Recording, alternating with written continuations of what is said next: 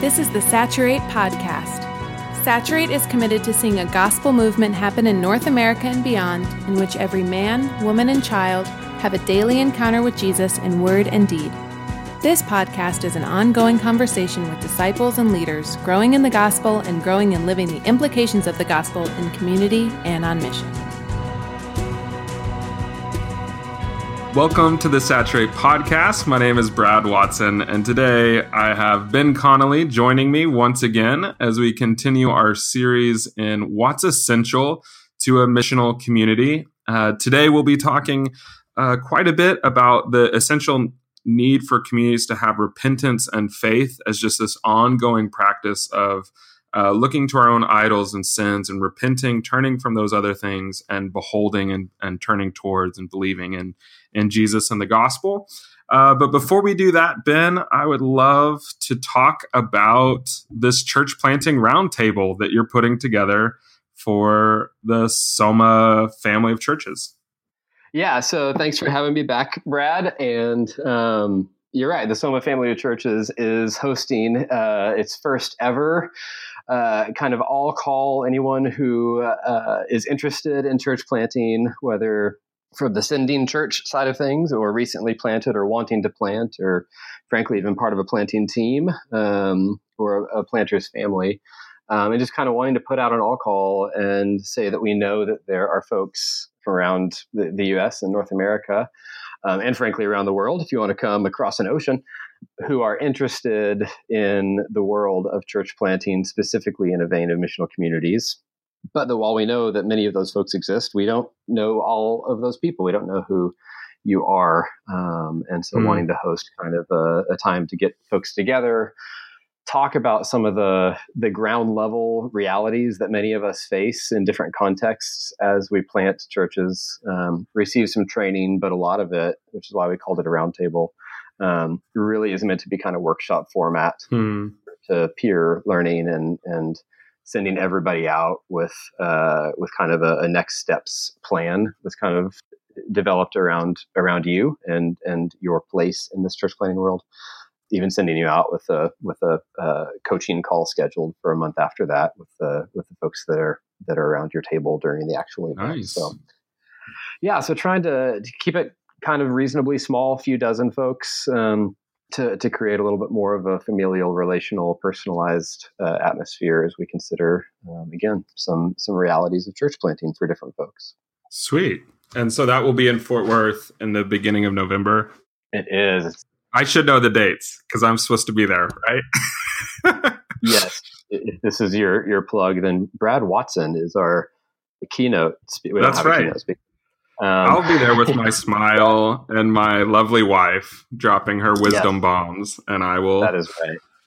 I'll be there trying to look competent next to her, which is kind of impossible.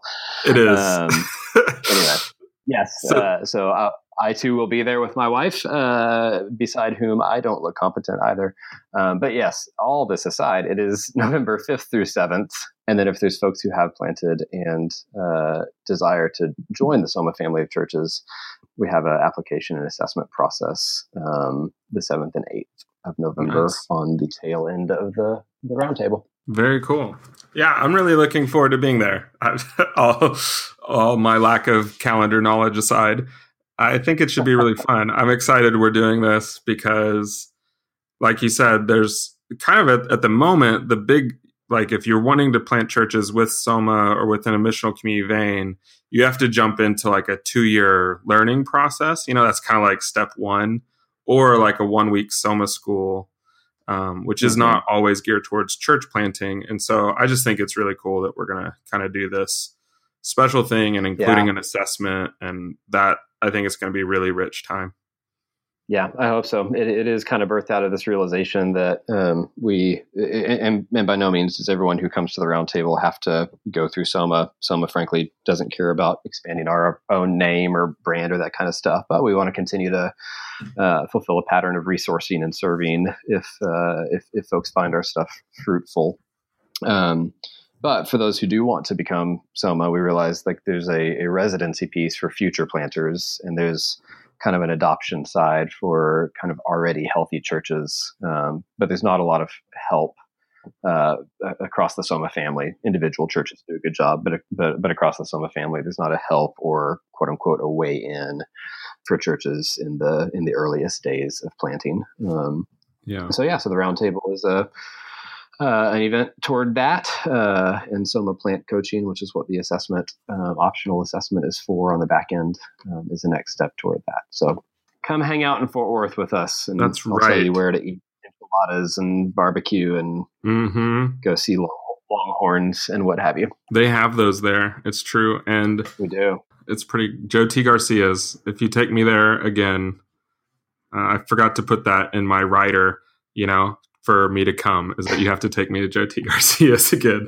That's funny because you had like 85 requirements. I do have a lot. Room temperature, water. You're so big time. I do. People, I just did a youth camp and they're like, so we're booking your airplane ticket. And I was like, okay, so I can't fly. I won't fly Spirit Airlines. I won't fly Southwest. No layovers, all of these things. And it was one of my friends, and he was just like, who have you become? Yeah, seriously. You said in there, and the answer is no, I don't know. I'm not big time enough to be able to request such. I'm afraid of flying, and so it's mostly around my own fears that I should get over. So that's a good segue. So I need to repent of being a total jerk prima donna. And but maybe more seriously, to reframe the question, today's topic on this essential ingredient is repentance and faith. And up until this point in the series, we've talked about reaching out to friends around us, caring for people outside of our own communities as an essential ingredient, communities having this longing to find healing and wholeness in the gospel, communities finding their identity in the gospel. And the first episode was the gospel is pretty much fundamental, essential from the beginning to the end of every missional community.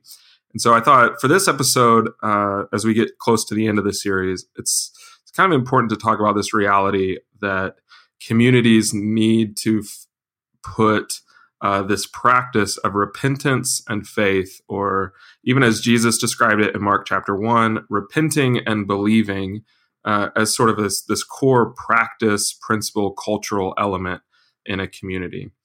And so, Ben, maybe just to start it off as a question, like what happens, as you sort of brainstorm, not that this has ever happened in any community you've ever led, but what happens if a community doesn't practice repentance and faith?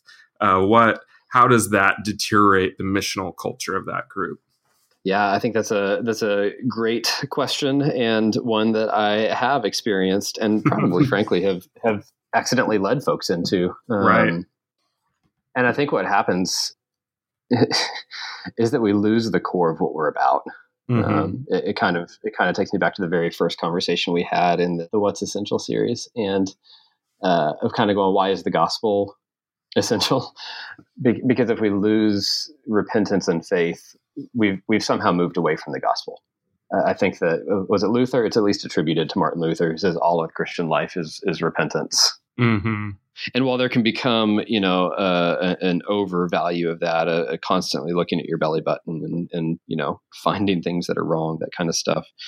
At the same time, like, we don't have to go 4 minutes without seeing how quickly our minds pursue something other than Jesus, how quickly we find satisfaction in something fading and false and that kind of stuff. And so there's a ton of truth to if it was Luther, to the call that all of life is repentance. Yeah. And I think that's even true in light of all the things that we've talked about so far in this essential series is there's this huge gap, even as the listeners, as you might have heard, there's just this huge gap between who we are status wise in the kingdom of God, where we are position wise in the kingdom of God, and then how we actually live. And I think repentance which confession and assurance goes all alongside that, is basically saying, I can acknowledge that gap, and I think when communities struggle to acknowledge that gap, they can live in this sort of false pretense of, well, we're just really good people. Or when things mess up, the solutions are oh, we just need to plan more, or we need to just get a better schedule, or, I wasn't able to go and like serve those people in need. It's because, I didn't find out enough early enough. And I just, here's all these excuses why. And so then our response becomes, okay, well, we need to be better communicators. And some of that is true, but often what's exposed as we step into community and mission is our own sin and repentance. And and community can't thrive unless we acknowledge our own sin and idols and things. Yeah. And I think that's true both on like a personal level and then on an all group level at times. I think one of the things that happens communally as a missional community, life group, small group, city group, home group, house group, whatever, is that if we forget what we're about, then everything ends up being a pretty humanistic approach. Mm-hmm. So I think there's some repentance sometimes, and this is where I've again unintentionally led groups is to kind of go like by my natural bent, we're going to go out and serve really, really well. Mm-hmm. And frankly, there's a lot of people who serve really, really well and don't trust the power of the Spirit, which I know in our next conversation for the next podcast, but don't trust the power of the Spirit. Don't rely on a word-centeredness, a gospel leading to it. And so what happens is we're out serving by our own flesh. Mm-hmm. And it doesn't take Jesus in us, Christ in us, the hope of glory, to go do something beneficial for someone. There's a lot of folks outside of the Christian world who serve people really well. And so the difference that is in us is the power and Spirit of God. Mm-hmm. And if we forget that, then we're serving by our power. We're even, trying to one another, each other mm-hmm. by our power and make each other feel good mm-hmm. or serve, make ourselves feel good, frankly, by how well we serve one another or serve the community around us. And I think there's this place, all this to say, I think there's this place for a corporate level of repentance of how we try to live stuff out by our flesh. Yeah, absolutely. And I think that even, there's this need to do individual repentance in each of us, mm-hmm. as our own idols of comfort or, security, fame, whatever gets pushed up against because we're in community and on mission. The other reality is that communities all sort of collectively develop their own corporate sins or corporate idols. And I think probably one of the most prevalent one is the community itself. And I think this is as mm-hmm. old as time. But, you can tell that that's something that a community does when the time spent that should maybe be given towards praising God and all of his grace, that time actually goes towards praising how good the community is. Like, I lost my job, but this community was there for me. Or, I was really having a hard time, but this community was there for me, which I think is true oftentimes. But if we can't see the community as a gift of God and we just see it as the gift itself, the end of itself, God itself, I think that's often one of the main things that people have to repent of, as well as ego too. Like, I'm really glad that we're a community. We're so much better than all these others around us. If only other people could live this Acts 2 reality, just how we are. That's often a case of repentance. And then I think there's also the other side, because there's probably people out there listening is like, man, I've never thought that about my community. My community just stinks all the time, which is the other side of it. Right? It's like, oh, there's the other idol of like, if I could just get some better people in here, or if these people would just get their act together, it's another demonstration, a lack of faith, really. Yeah, and then I think there is the personal side of things too, of going, what do I do if I have offended my brother or mm-hmm. sister? What do I do if I've sinned against them? That kind of stuff. And in the same vein of kind of the need for corporate repentance is this need for reclaiming the normalcy, if I can say it like that, reclaiming the normalcy mm-hmm. of confessing and repenting of sin. Absolutely. First and primarily to God. Frankly, we don't like to admit we're wrong at all, much less, humble ourselves before the God of the universe for the most part. And then also repenting and confessing and repenting when we wrong one another. Yeah. And you just see that all throughout the scriptures, and everything from David's famous Psalm 51, against you and you alone I've sinned, to the call through the Gospels of, objectively repent and be baptized, but then also the charge throughout the New Testament of look to the cross and be reminded of the forgiveness that's offered in the finished work of Jesus, and confess your sins to one another, and on and on and on it goes. Absolutely. It's hard to read a few chapters of the New Testament without being reminded of our call to repent. Yeah, and I think you can even take it so far as to say that that's something to be so excited about. I know a lot of people get terrified of and think that the community's falling apart when brothers and sisters are having to go to one another and say, you know what, this thing that you've done towards me, or I've seen you do this other sin, like that is a sin and you need to repent and believe the gospel. A lot of times people are afraid, like, oh, now our community is falling apart. Or similarly, when they receive that and they have to say, oh, you're right, I have sinned against you and I have sinned against God. There's a thought of like, well, I guess this community is not for me anymore. It's actually the complete opposite. It's like, well, now you're getting somewhere, like now it's like a real thing. Like this is happening now. And we should be stoked about it. That sort of, which is really like this act of reconciliation is what we're doing when we're repenting to God and we're beholding faith. We're receiving the assurance that we are forgiven. It's kind of the stuff that actually builds community far more than hot dogs and, I don't know, backyard barbecues.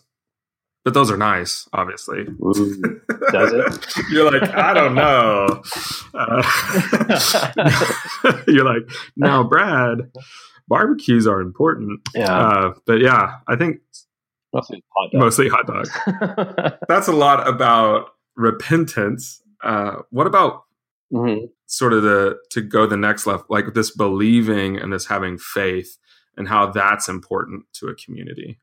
Yeah, which I don't think you can talk about one without the other, right? Because, to use the old adage, if repentance is turning from something, then you obviously have to turn to something. And what is it that we turn to? And to use your image a little bit ago, like when we don't repent, what we're really turning to is some excuse or some justification. We're still frankly turning from something. If nothing else, like we're kind of turning from our own self-defined guilt or I don't know, but like we're definitely, if it's not true repentance, then we're not turning to true faith either. But I think this is part of where the gospel again just runs deep. Like it's only hard to repent when we realize we've wronged someone, if we forget that we're justified because of the blood of Christ. And in the gospel, we're free to admit we're not perfect, because in the gospel we don't do anything if we don't first admit that we're imperfect. Yeah. And I think it's this beautiful thing of, why is the community the best apologetic or display of the gospel?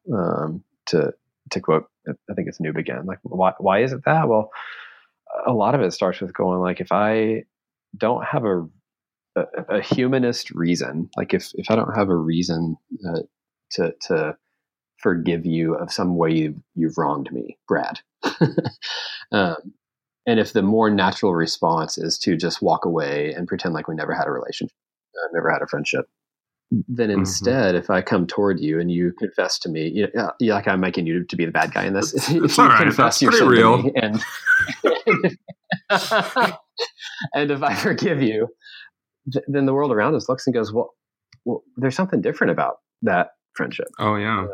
And if I realize that I've wronged you and realize that my identity is not in my own pride or not in what you think of me, that kind of stuff, only then will I frankly have the power and motivation to come to you and repent in the first place, which is all based on faith. Yeah, which it's almost the fruit of faith. Yeah, and it really is kind of if you can imagine the furnace where community is really being forged, or gospel-centered communities being forged, is in that ongoing process of being able to do repentance and faith and forgiveness. And I think it requires tons of faith in the cross, in the resurrection, to forgive another person. But as you're saying, it's a remarkable display to the world around us. And just to take even further, it's a powerful display to forgive someone and to ask for repentance in our world, or to ask for forgiveness. And so I think the community is kind of the training ground for that. Several years ago, I was a manager at UPS, like the package parcel delivery company, the guys in brown pants.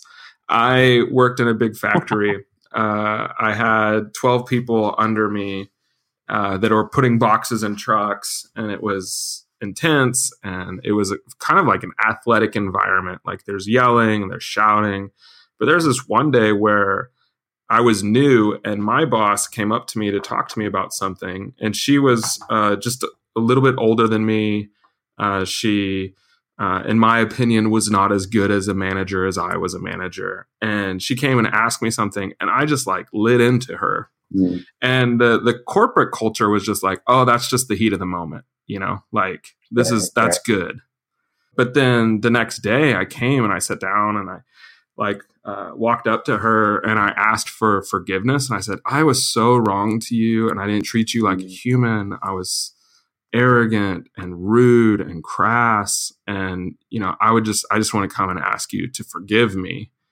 And this lady was wrecked for the rest of the day and super confused. And we ended up having many conversations about why I would do that and how, those sorts of things. And I even, in that kind of environment, I got to do that quite a bit. And I think there's just something, incredibly missional about repentance and doing repentance to one another, even people outside our communities. But if we're not doing it in our communities, we're definitely not doing it out in the world. Right. Yeah, and I think that's true. I think that if nothing else, repentance from folks who don't know Jesus is a display that Christians don't know everything. Mm-hmm. And I think that's often a claim, and probably a well-perceived claim that can be brought against us. Seems like we have all the answers, don't really ever listen, don't really ever, admit we're wrong, that kind of stuff. If we do, maybe it happens occasionally in private or in other Christian circles, but it can be a pretty telling thing, a pretty eye-opening thing, if that is the view that people have of us, to do missional repentance. Right, exactly. Yeah, and I think it's even this way that, even my conversations with this lady, where it was kind of strange. A few weeks later, I became her boss, so that was really strange. But even in the conversations we had with her, or I had with her, just one-on-one, she was like, why did you do that? And I got to explain that it's like, well, I am being conformed in one degree to the next, to the image of Jesus. And as I look to Jesus, and then I look at how I acted towards you, I know that there's this huge gap, but I think the Spirit of God is also convicting me of that gap. And it's this transformation that is happening within me, becomes this, at least I think for this lady who is very far from the church, wounded by the church, her sexual orientation basically prevented her from wanting to be part or close to any sort of evangelical church, all of those things. And yet the walls were coming down so fast as I genuinely, and it wasn't just a trick, I sinned against her. I was awful. Yeah. And so it was true. And it was cool. Yeah, that is. And I'm glad you mentioned that not being a trick. 'Cause I think that if someone is listening to this wrongly, then repentance becomes just tool for mission, which is a very, very dangerous place to go, and it's not what either of us are intending. So, dear listeners, please, if you hear that from us, then accept our own apologies and repentance for that, because that is not what we.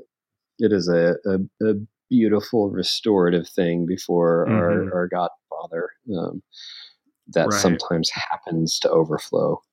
to the benefit of somebody's called. Right.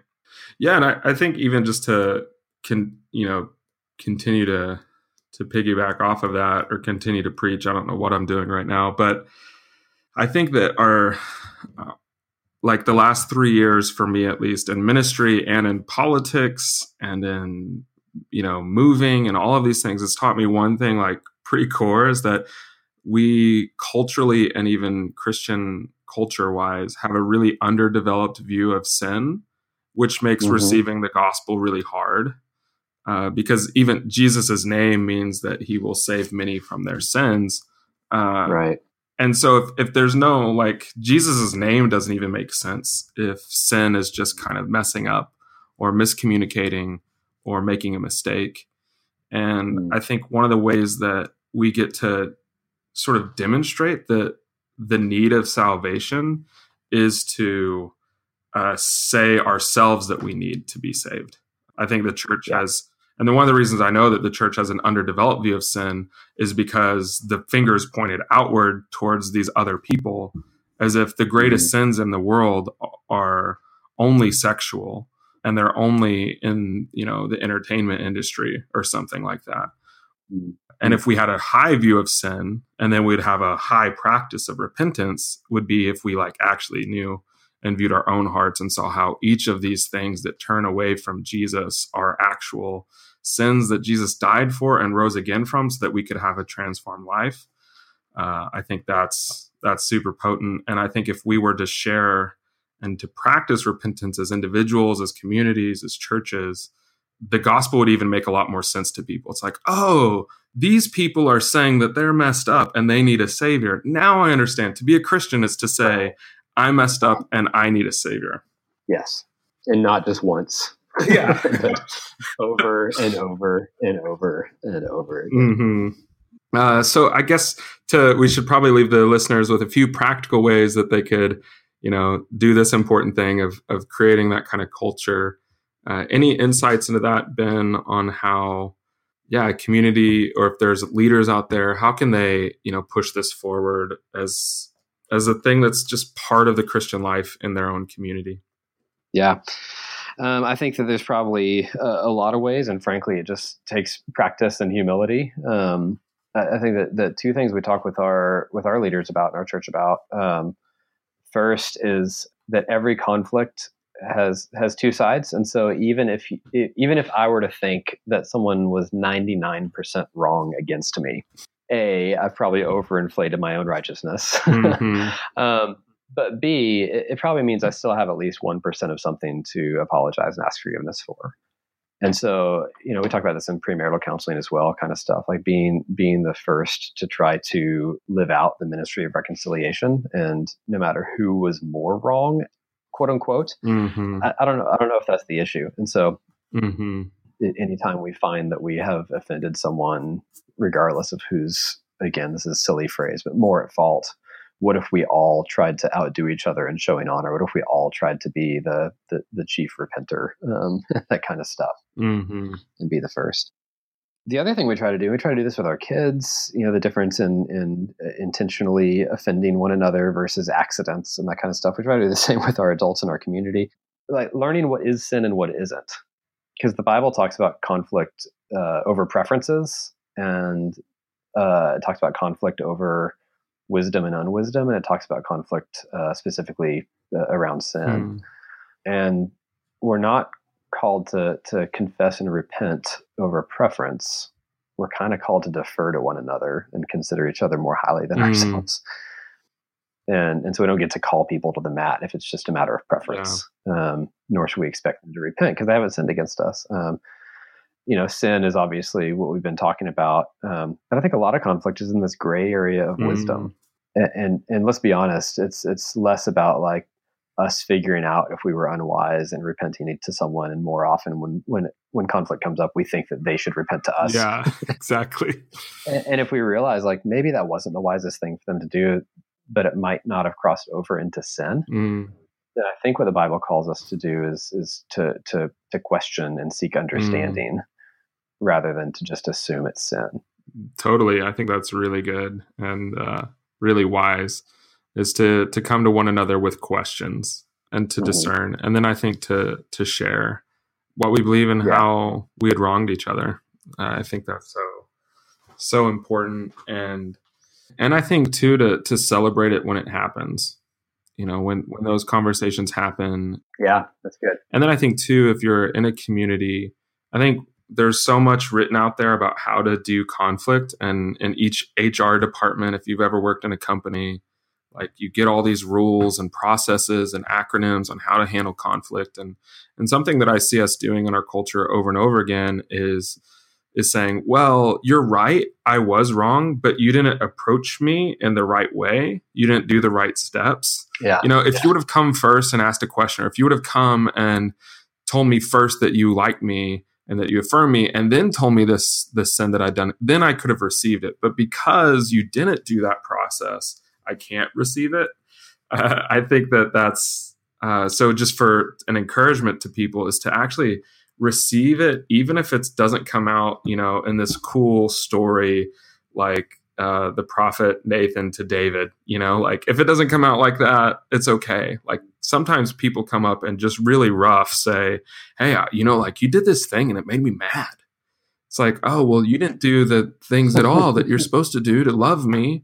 But we can still, like, our default position might need to be like that we could have sinned, like that sin could have happened through our hands and through our mouths.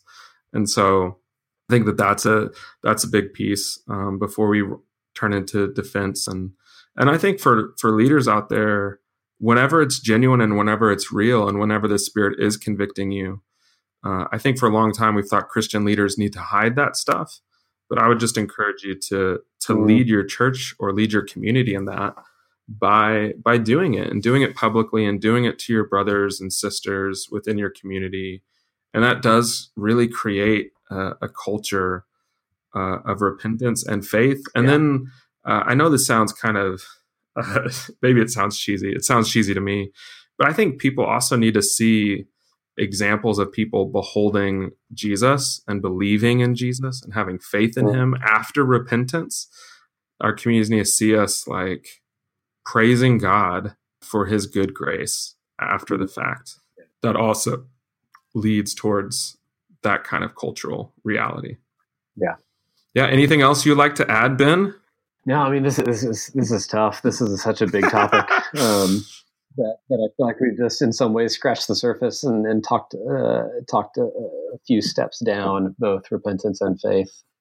But yeah, I think the other part.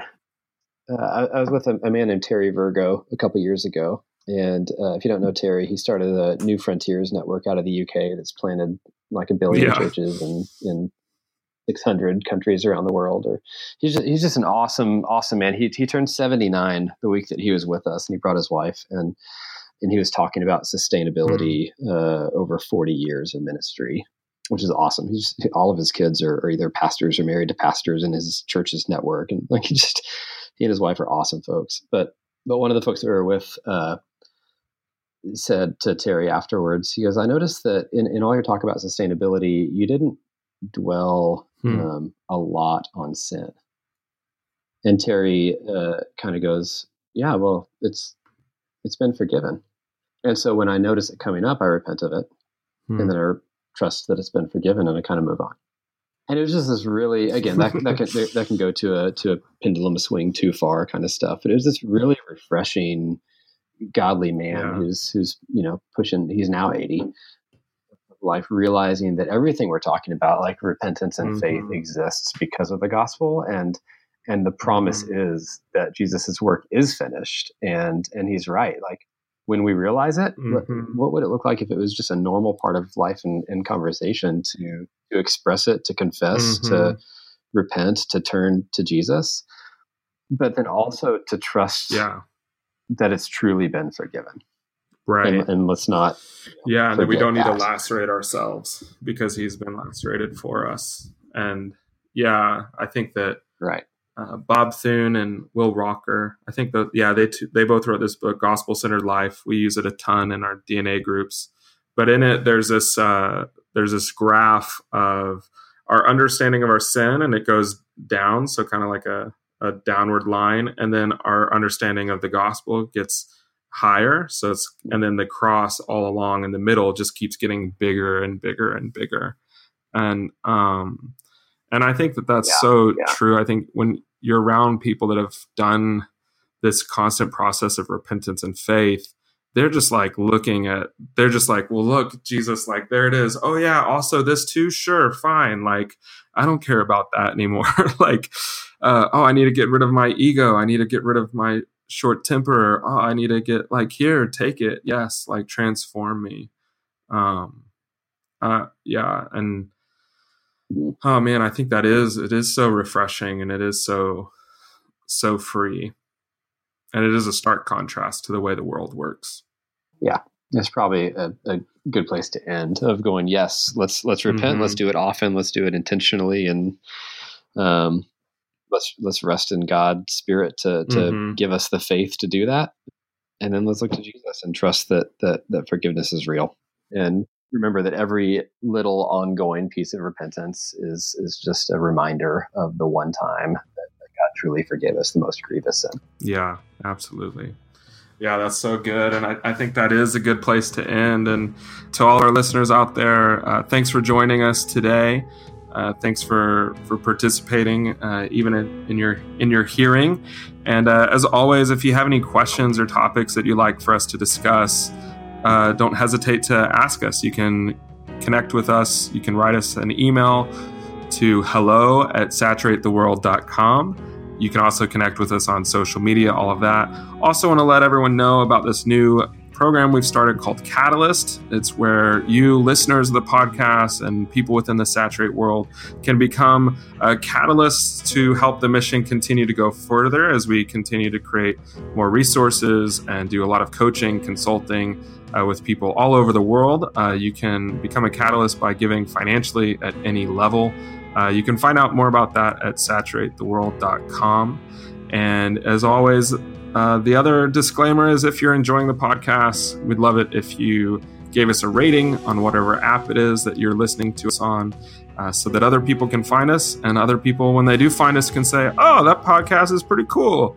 They have 4.5 stars or whatever it might be. So thanks for listening. Thanks for being part of this movement.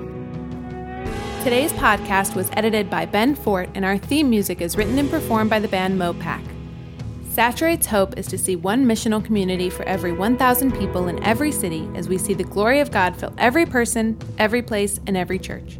We participate in this vision by curating resources, training, coaching, consulting, and many more ways. Find out more at saturatetheworld.com.